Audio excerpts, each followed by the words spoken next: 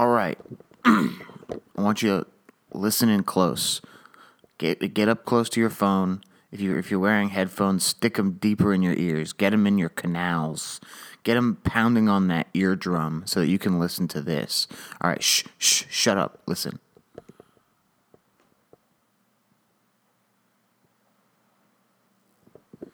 You hear that? Probably not. I was just looking at the levels and it went completely dead, so you probably couldn't hear it. But that's the sound of the ocean. That's the sound of waves crashing upon the rocks. That's the sound of tides coming in and out as the moon switches phases. How about the moon is a teenager and he's like, it's not a phase, Mom, and it is just a phase. You know what I'm saying? That could be something good for like the New Yorker. Not even the New Yorker. That could be something good for USA Today. You know, I mean, it would be good for if you made the cartoon yourself and you went to the grocery store and slipped it into issues of USA Today yourself, and then, you know, just sort of like clamped it between the pages so that they would think that's part of the magazine, and then you put your Instagram in there, and that's how you get your business off the ground, and I like that. How about it's that? But no, what you were listening to is the ocean, because I'm up here in Cape Cod. I've been here a while now. Hold on. And, you know, when you listen to the ocean, you don't get to hear, it's that sweet sound of when you hold a conch shell to your ear. Because your mom is like, no, if you listen to this shell, you can hear the ocean because the sound and the energy of the sea is trapped inside of it. And you're 11 years old, and you're like, there's no way. It doesn't make any sense. And she's like, go ahead, give it a shot. And so you grab this shell that's been sitting on the mantle for 11 years and hasn't seen an ocean in forever, and you hold it up to your ear, and you stare at your mom and your dad and their family friends, and they're waiting for your reaction, and you just listen into that shell, and you hear... And you're like, what is this sorcery? That is literally they kept the ocean in here. And part of you is worried because it's like, we should bring it back. Like, we got part of the ocean in this shell. We should bring it back to where it originally was. Because you don't want to steal the ocean from itself, you know? Well, I don't know. There's a lot of it. You could take some for yourself. I think it's stupid that you can't, like, you know, when you go to another country... and maybe you wanted to bring like a piece of the dirt back, like the soil, to home or something like that, and you never do it because someone's always like, no, you can't, like it's illegal, and you're like, why? And it's like, because of the diseases in the dirt. They can't be transferring dirt from one continent to another because it could fuck up the ecosystem. And I'm like, really? There's dirt police at the airport. There's dirt dogs whose job it is to come and sniff your mason jar and be like, this is foreign soil. You know, I can smell the ammonium in the soil, and it's not our ammonium. It's not our American pesticides, you know. I think that's stupid. I think you should be allowed to bring whatever dirt you want wherever you want because it's all the same thing, right? Like, there's no difference between Canadian dirt and American dirt except that there's a fake line between us, you know. And the dirt doesn't know. Dirt goes across all the time. Dirt will get on the tire of a truck and cross, you know, across borders, no problem. And you don't see fucking, you know, millions of fauna dying out in the woods of upstate New York because, you know, some Tim Hortons truck brought down, you know, a couple plates of fucking... I don't know. What do they even sell at Tim Hortons? Coffee? I think Tim Hortons is like Dunkin' Donuts. And then they're like, who the fuck is Tim Horton? You know, who's that? And why did he, you know, what's his deal?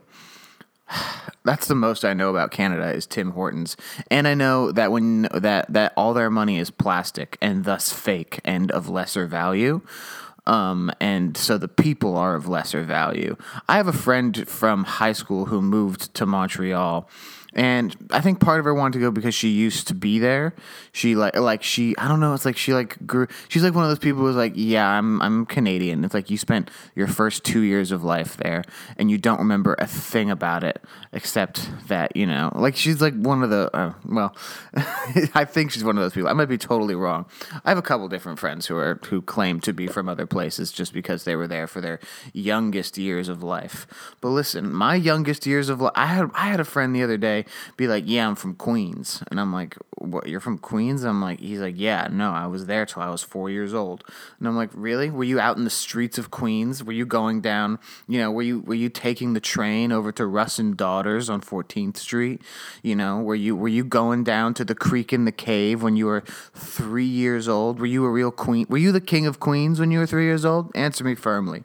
Answer me firmly and realistically. Were you Kevin James's King of Queens when you were an infant, toddling?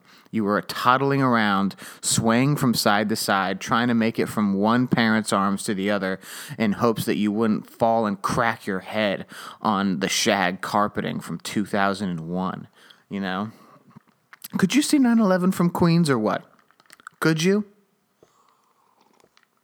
You probably couldn't now because it's over, but back then you might have been able to. I should start calling people and ask where they were on 9/11. And the good thing about that would be that most of my friends have no idea where the fuck they were because we were too young. I don't remember where I was on 9/11. I think I've talked about this on the podcast about I was in school and, I started drawing pictures of 9/11 later on. But a lot of kids started doing it because, we were just watching it on the news, and that was the only way we knew how to process what we were seeing is by, taking free draw time to make the Twin Towers being collapsed by some terrorists. But I didn't understand. I don't know. One of the earliest memories I actually have is being at this my parents took me to a protest in New York City, and I think we were like marching on the sidewalk down. I think we were on like Central Park West or something like that, because I'm pretty sure we were standing right next to Central Park. And I was like 2 years old, and I'm sitting on my dad's shoulders, chanting "No blood for oil, no blood for oil." I'm a baby. I'm an infant. I have no idea what that means. I think I had I knew what blood was. I had an idea of what blood was. I didn't know why.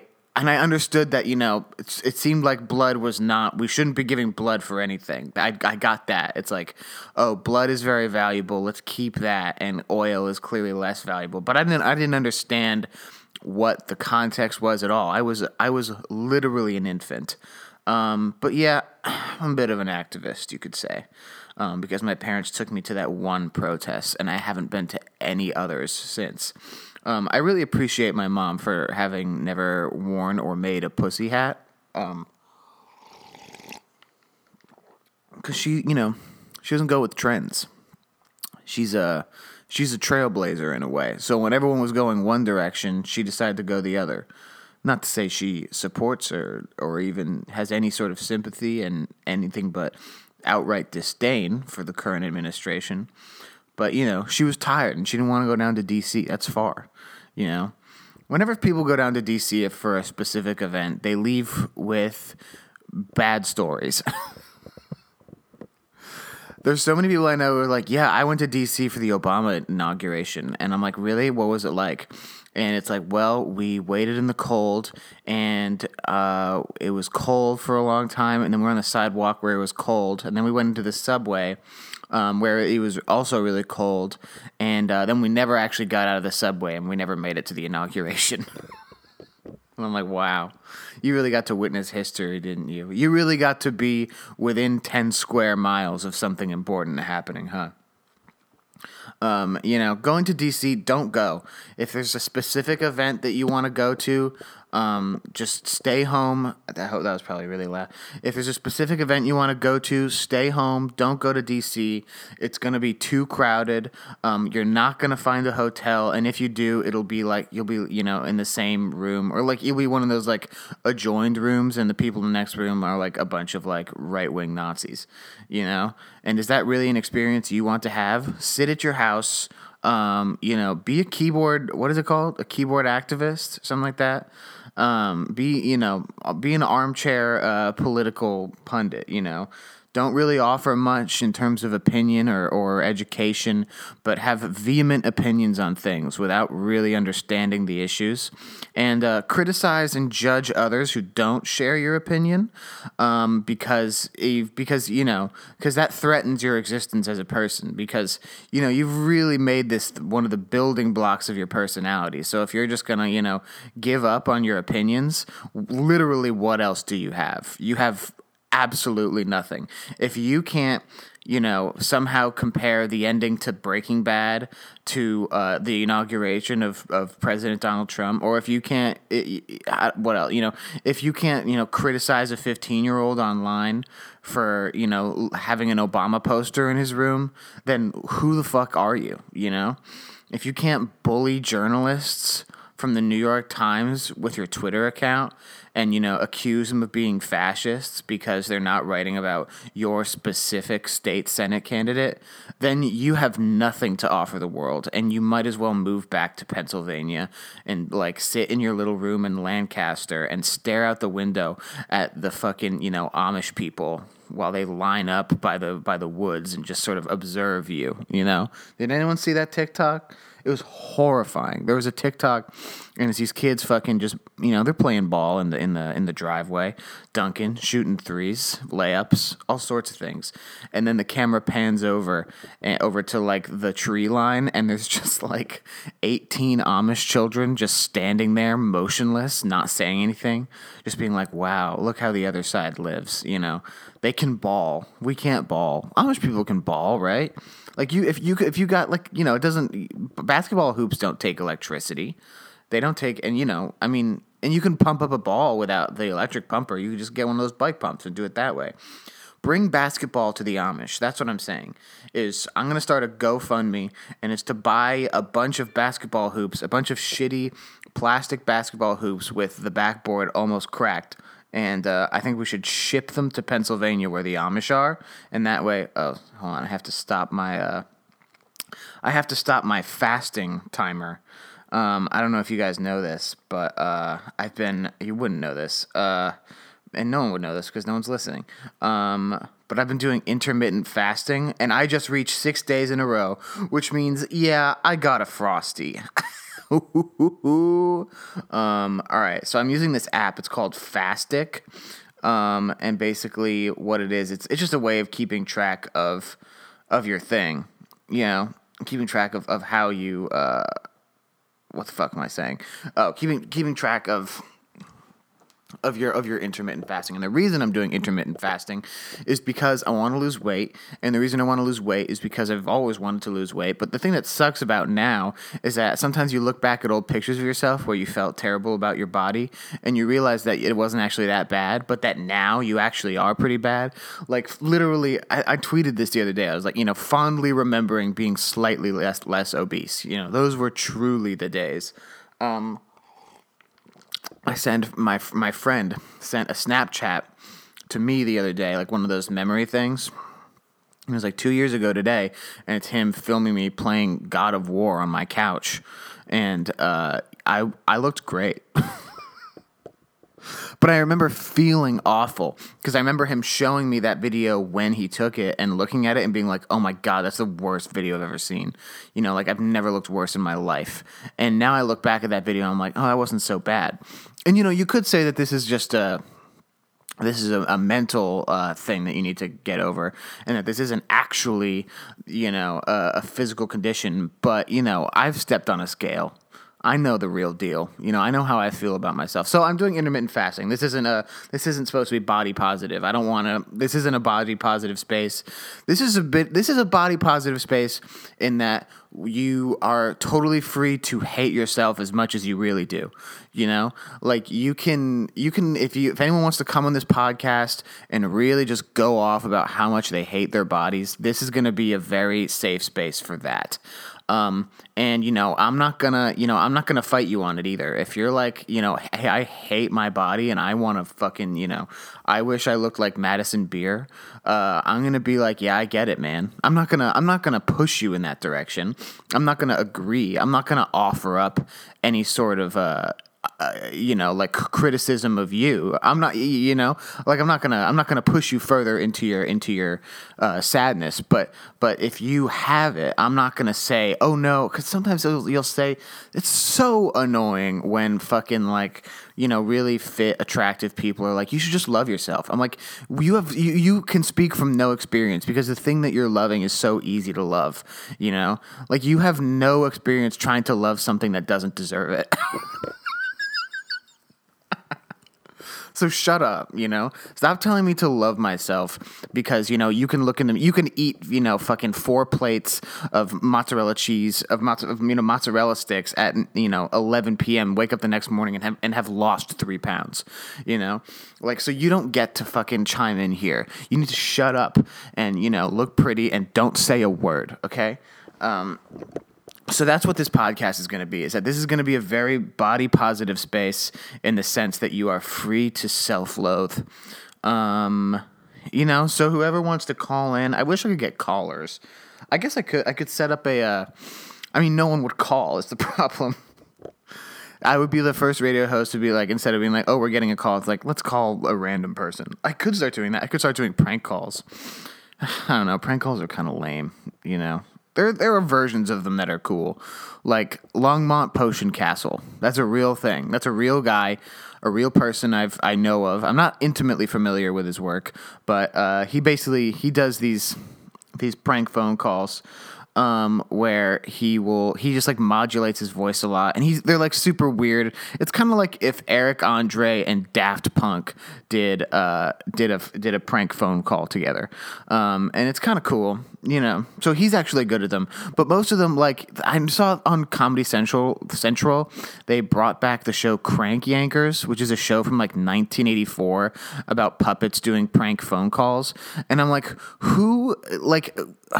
This is the death rattle of a TV network, Like that must have been like, that was a real conversation in a boardroom somewhere at Comedy Central where one 45-year-old guy in a suit and, who literally just came back from like coloring his hair to prevent himself from going gray naturally as he should, pitches, like, hey, do you remember when we were all in college and that show Crank Yankers was on TV and we were all, high off our fucking minds and we all laughed at that show 10 times? What if we spent $8 million bringing that show back?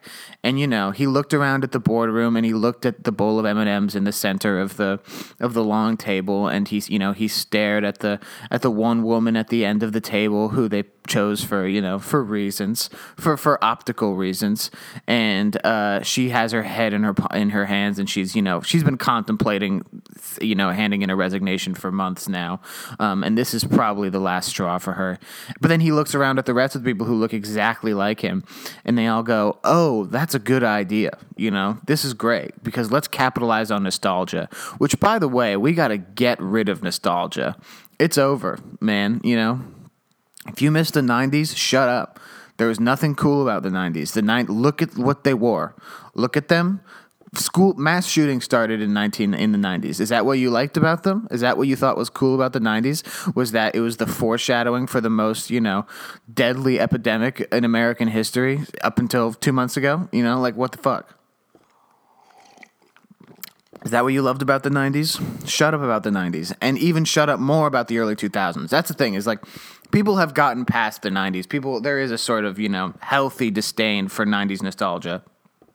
But it was only a symptom of a larger disease because then it was replaced by early 2000s nostalgia, which personally I can relate to more. Drake and Josh, that's like the only one. Drake and Josh, fucking Cyber Chase, Moon Shoes. That Shirley Temple ad. These are all items. These are all artifacts of growing up in the early 2000s, and people are really, there's sort of a renewed adoration for those things.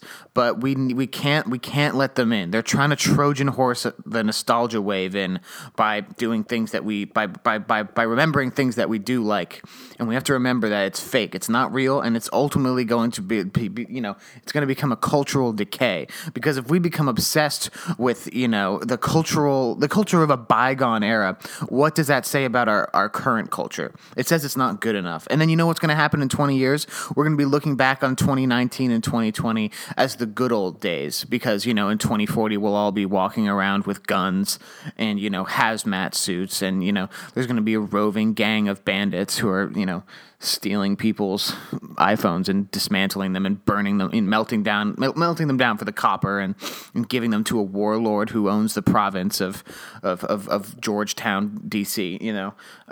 So We can't let nostalgia get the best of us. I'm sorry I keep stopping to sip my coffee, but in all honesty, these are the first calories that I've had today, which is another thing that sucks about intermittent fasting, is that the only things you can have are water, tea, and black coffee. You can't even do 0-calorie sweetener, because the whole idea is about intermittent fasting is that this is becoming a fasting podcast, by the way. The whole idea is that if you go long enough without consuming any calories, your body just like turns to the fat and says like, all right, this is all we have to burn. But if you have any calories in between them, even like healthy calories, even tiny amounts of calories, it'll just keep going. It won't go into that mode. So you need to have literally nothing for it to go into that mode. And, it seems like it's the most difficult way to, like, control your portions and control what you eat. It seems like the greatest hurdle to overcome. But for some reason, for me, it's not. Like, if I just know that I can't walk into the kitchen, then I won't. Then that's a much easier thing to do, as opposed to, yeah, you can go eat you can go eat things, but you just have to choose the right things. I'm like, what's the point? I'm going to go into the kitchen and eat some celery? Like, why even bother? I might as well go outside at that point. I might go take a shower for fun, even though I showered 4 hours ago, Like, so I'd rather have the steadfast rule of saying no eating between these hours and these hours than, giving me the decision of what to eat. The whole point, and that's not going to work for everyone, and nor should it, because I'd rather have it just be me, and I'd rather not feel part of a trend, so that I can feel like a bigger person and not, a corruptible little synth. But it works for me. And the thing is, like, so what I'm doing is I'm doing 8 and 16. So 8 hours a day I can eat, and the other 16 I can't eat anything, and I can't consume any calories. And I know that sounds like a lot, kind of. But the thing is, like, first of all, let's say you divide the day into thirds, right? 8, 8, and 8. So there's 8 of them that you can eat, and then there's 8 of them that you're sleeping, because you do it overnight, and then there's 8 of them where you can't eat. So you're really only dealing with 8 hours a day that you can't eat, and it's generally, you want to keep it later in the day so that if you eat earlier in the day, then your body has more chance to burn it off. Ideally, the amount of time, I read a Harvard study about this. This is the first time I've been interested in anything health related at all. But I read a Harvard study about this, where the best time to eat intermittent fasting wise is 7 a.m. to 3 p.m. I'm not a psycho, and I have, a personality, and I have things that I like in the world, and I don't just focus on getting my body fat percentage down to 0.03%. So I'm not going to do that, and lately I've been eating from 10 a.m. to 7 p.m., which is not so bad, as long as you just don't eat after, 8 or 9. That's when it gets bad. But, it's really been working for me. And I had something else that I wanted to say about it, but I'll remember it later. I feel like I've been losing my memory a lot, like bad. Like, I can feel my brain deteriorating, and it might be because I haven't been able to talk to anyone, and because sometimes I'll get calls from people being like, so what, are you writing, are you working on stuff? And I'm like, I'm trying, but I work so much better, and I can write so much better when I have a life that I can work from, when I can be inspired by literally even staring at a stranger. Like, I was at a pond the other day, and I saw a guy fishing out on the pond, and he was by himself, and he was smoking a cigar, and I don't think there was ever any fish in this pond. I've never heard of any fish in this pond, and it's well known that this is a dead pond, and this guy is fishing. And so I'm like, okay, so here's a guy, fishing in a pond that has no fish, smoking a cigar, passing the time. That's an interesting concept, What's his life like? Does he know there's no fish in there? And is it just, is he losing his mind and he's forgetting? Or does he have this secret hope that there is? Maybe there's one fish in there that he's always wanted to catch since he was a young boy, and he's been going there every day, even though his wife tells him go get a job, stop going to the pond and trying to catch that one carp that you've been looking for your entire life, but he's still that, So, just by seeing that one guy, ideas can start to spin off, right? But when you can't see things, and when you can't do things, when you can't experience any form of life, then you have nothing to work off of, because, you have to just come up with everything from nothing. And I'm not good at coming up with stuff from nothing. And even when I'm doing this podcast, I have to listen to, I'm basically just working off the last thing I said. You know what I'm saying? So yeah, that's what's been hard lately, is witnessing my own mental deterioration. But you're gonna get there too. You might be thinking, "Oh, this is bad thing for Will. I hope this is bad thing for Will. This is a bad thing for Will, but it'll be a bad thing for you too." That's going to be a really hard day, which is why I think getting a concussion would be the worst possible. I would hate that. Getting a concussion sucks because you can't even think. I have a friend who has a concussion. He knows about this podcast. There's a chance he'll listen to this. Sam, you have a concussion, and that sucks. That'd be really hard because I do half of my value comes from being able to think about things, more than half of it.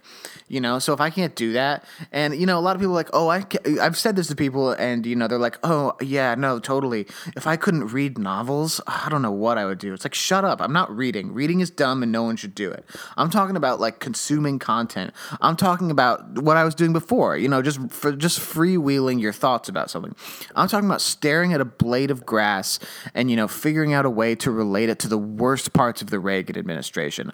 I'm talking about free association in your brain, but you can't do that if you have a constant pounding headache. But he's managed to do it. He's a very smart guy. He thinks quick, he acts quick, and he comes quick.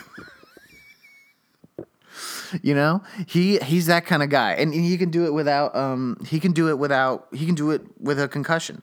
And that's why I got him it'd be pretty cool to hold on one second. That's why I got him a Make-A-Wish Foundation thing. He's not terminal at all. He's going to be fine. It's really probably not going to have that great an effect on his long-term health, aside from the fact that his head hurts. But I got him a Make-A-Wish just because I thought it'd be funny. That'd be a pretty good bit, is if your friend ends up in the hospital for, like, breaking his leg, and then you call the Make-A-Wish Foundation, and the doctors are like, yeah, you'll be fine. You'll be out of here, like, tomorrow. We just got to, make sure that there's no internal bleeding. And then you just walk in with Robert Downey Jr. and Chris Evans. He's like, what the fuck? And you're like, yeah, this is what I thought you would want. And that's how he knows it's over. So that's what I did for my friend Sam, is I got him I wonder what Sam's Make-A-Wish would be. That's a good question that I should call people and ask, is like, hey, if you were terminally ill, what would your Make-A-Wish be? I think mine would be, damn. That's the thing, is like, the Make-A-Wish thing is like, there's always the constraints of the fact that you're going to die, because it can't be like, it can't be, it can't be anything you want in the world. It has to be anything you want as a dying person, Like you can't even really travel abroad too much because you can't be that far from the hospital where you're being treated. You can't do anything that would take more than 3 months because you're going to be dead in 3 months. It needs to be something like relatively superficial. So it would be like, that's why everyone's like, I want to meet a celebrity, or, I want to go see the Ellen Show, which, imagine going to see the Ellen Show as your Make-A-Wish Foundation. Those tickets are free. Those are free tickets, and you waste your Make-A-Wish on going to see a free show, and maybe she knows that you're there, and she brings you backstage, and she says, something insulting about your shoes, and you're like, I can't walk, Ellen. I spent my greatest wish ever to go sit in the back row of this studio in Burbank. This is the worst decision I've ever made, and you're mean, Ellen. You're a mean person. Ellen is mean. Ellen's famously mean, especially to her writers, which doesn't surprise me at all. She did that video in quarantine. One of those wonderful videos where, a celebrity's like, who needs to, people want to hear from me. People really want to know what I'm up to and how I think they can get through this. And the video is literally her sitting in her living room, and her living room is like all glass walls. There's like a fern, like the world's biggest fern behind her, and, like a coffee table made of like a gold-plated coffee table with, some sort of like pretend rustic fountain pen in a cup, and she's like, I am struggling too. And I'm like, you're not struggling too. Ellen, your house should be burned. I hope your house is burned, Not Ellen specifically, because I actually think she's very funny. She has a really good... her stand-up special is good. She's a funny person, which might be why she's an asshole. And all these other, talk shows... Because, you don't hear about Jimmy Fallon or James Corden or certain people being, like, terrible assholes. Like, maybe you hear one thing here and there, but... You generally don't. But those people aren't funny at all. Like they're extremely, they're very charismatic and they're kind and cuddly. But they've never made me laugh literally once. Whereas Ellen actually can make me laugh. And, if the trade-off for that is that she's also a horrible human being, everyone needs to you need to do your own calculation on that. You need to do your own cost-benefit analysis on whether you should watch the Ellen special with the knowledge that she, has probably thrown an eraser at a writer's head for pitching a joke she didn't like. I don't know.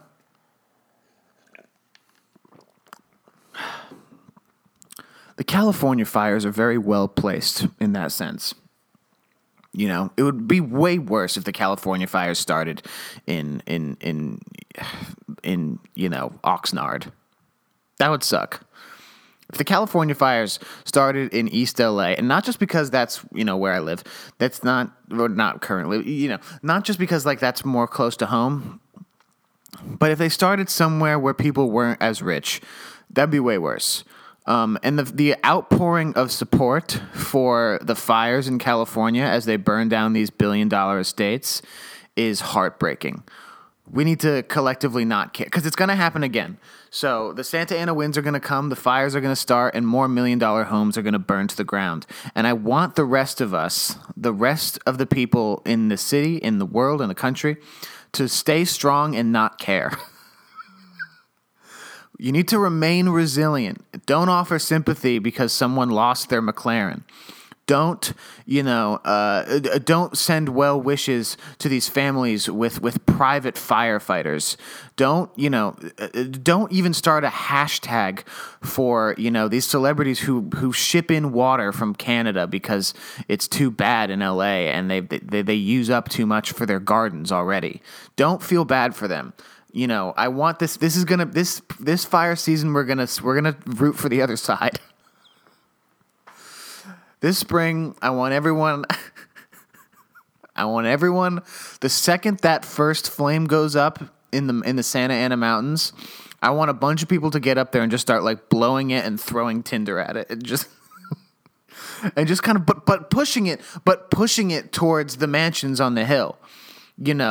Like maybe what you do is you do like you do like one of those things that firefighters do where you actually burn a line to prevent it from spreading too much. So maybe what we do is we start the fire, burn a line between the fire and anyone of the lower income or even like middle class, upper middle class housing. So it doesn't go that direction, and then you just really let it rip towards Kylie Jenner's house.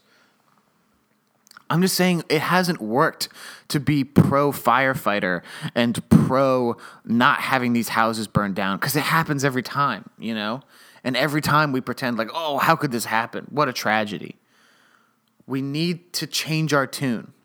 We need to be firmly on the side of the fire as long as it's taking out the right people. Because barely anyone's died. Oh, someone's horses died. And that's going to be the tough part, is that a lot of these rich people own ranches with pretty animals, and we like those animals because they're cute, and we don't want anything bad for them. But these rich people don't actually give a shit about those animals. So if we are going to, that's going to be a hard one battle. Is if you hate the rich people, you kind of got to hate their animals too, and you got to do it because, keep a lookout. We have to remain. It's solidarity. You saw Billy Elliot. Do you remember the song Solidarity? Solidarity, where there's fun and friendship. What the fuck?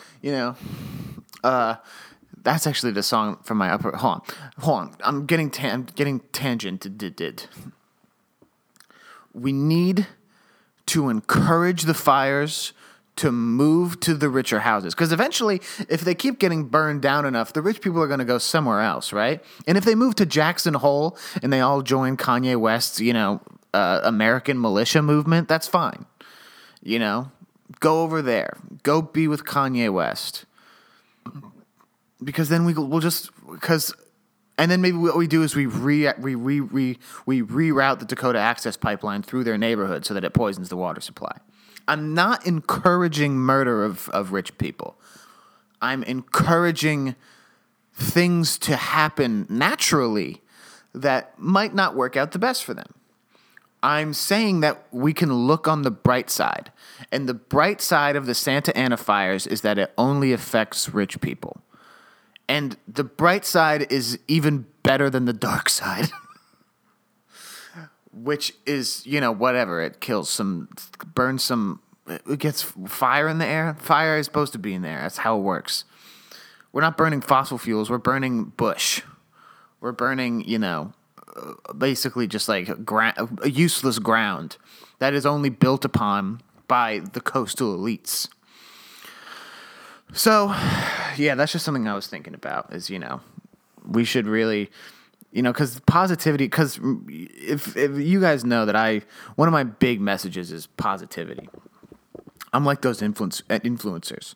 I'm like Amanda Cerny. I'm like Shay Carl.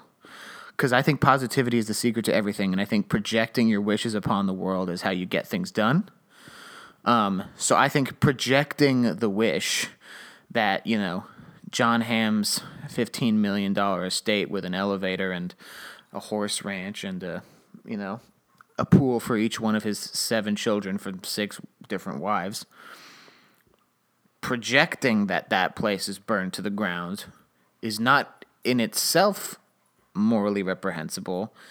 It is only it's just one man's wish, and that's going to be my book coming out where I really go in on this topic, where I really make the case for burning rich people's homes, because it doesn't affect them. Here's the thing, it doesn't affect them. They have like 25 other houses across 8 different continents. There's an extra continent for rich people. You didn't know that? You think there's 7 continents? There are 8 continents, and the 8th one is for people with an evaluation with a net worth above $1 billion.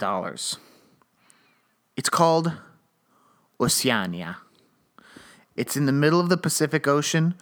They don't let poor people see it. You need to buy a rich person map, and that has it on there. It's shaped like Jeffrey Epstein's head, their Lord and Savior. And all the billionaires, whenever, because, it's always like, anyone you've ever met who lives near a millionaire or is aware, is somehow in that circle, even slightly, it's always like, oh, they're never home, they're always traveling. Really, where are they traveling?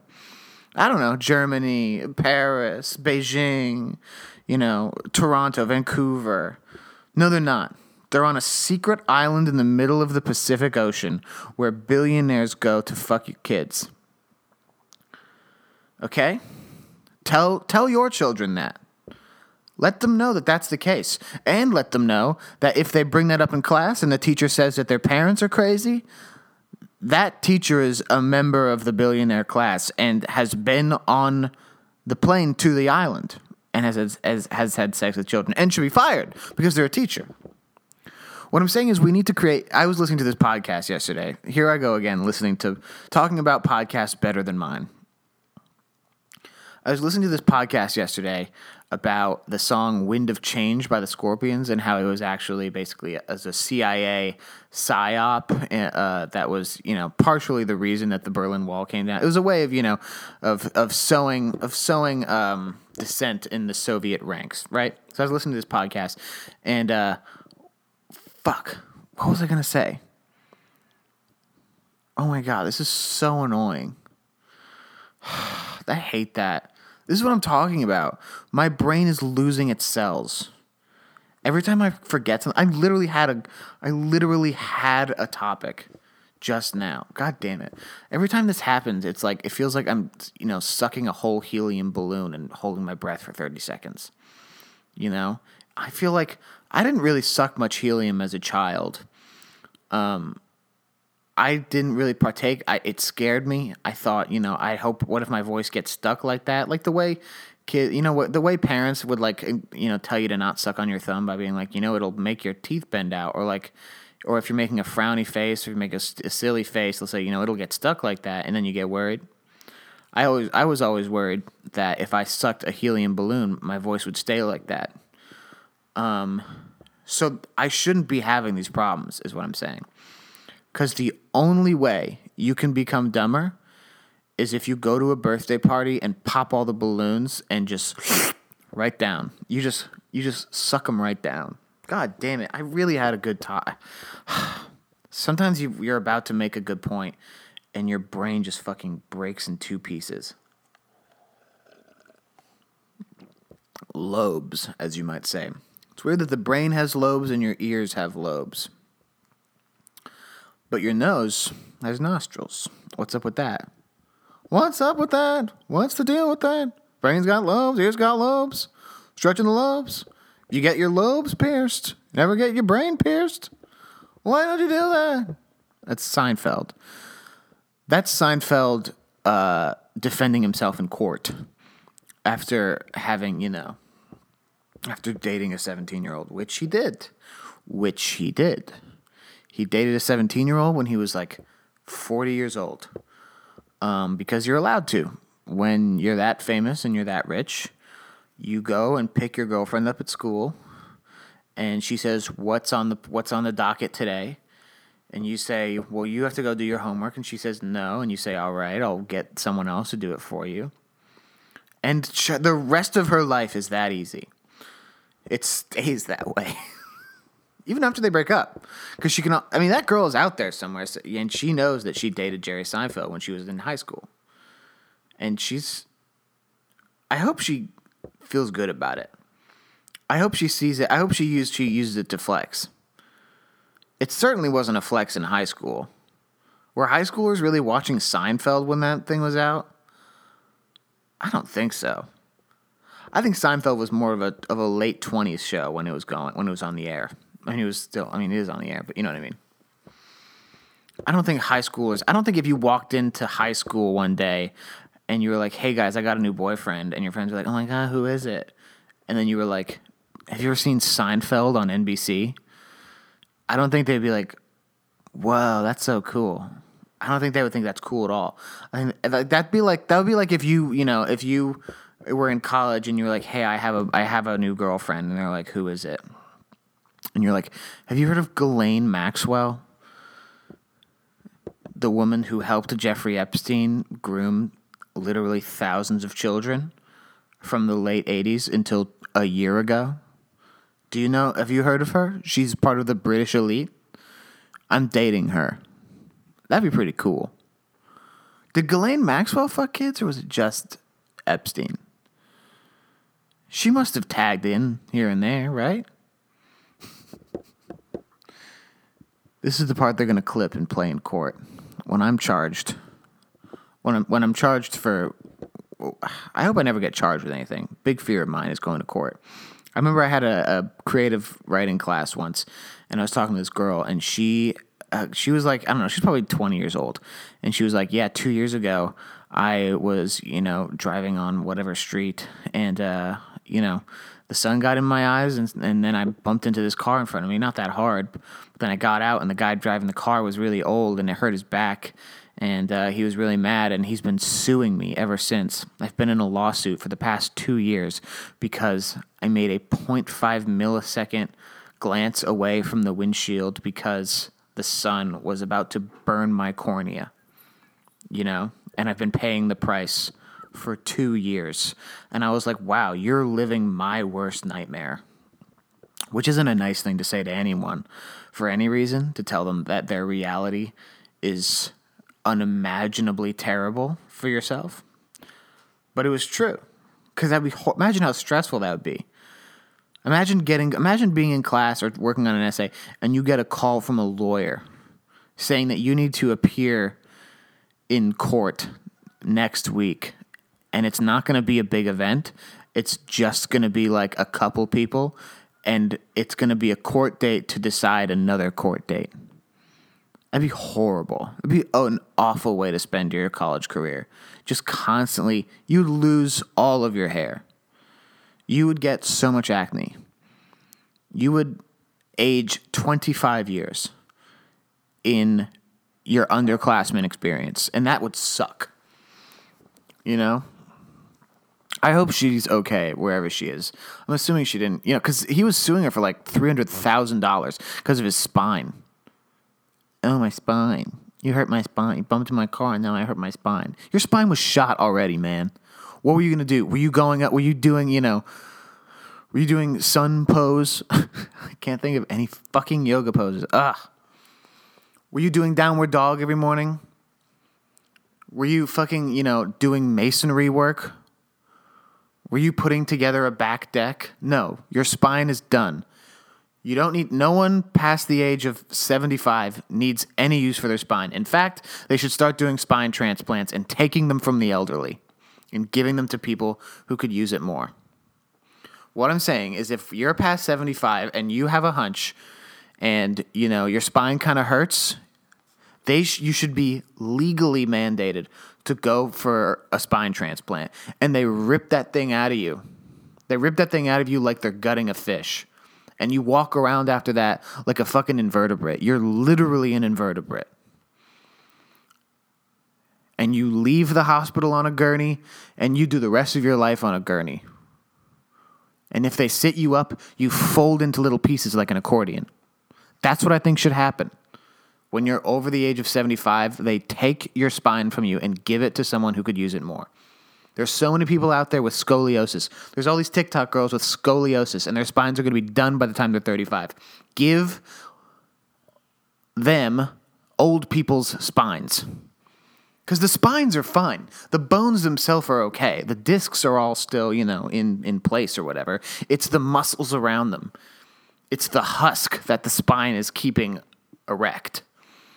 That's the problem. You take a spine from an old person and shove it down the throat of a 14-year-old girl, she'll walk around like Usain Bolt, man, even if she has the worst scoliosis.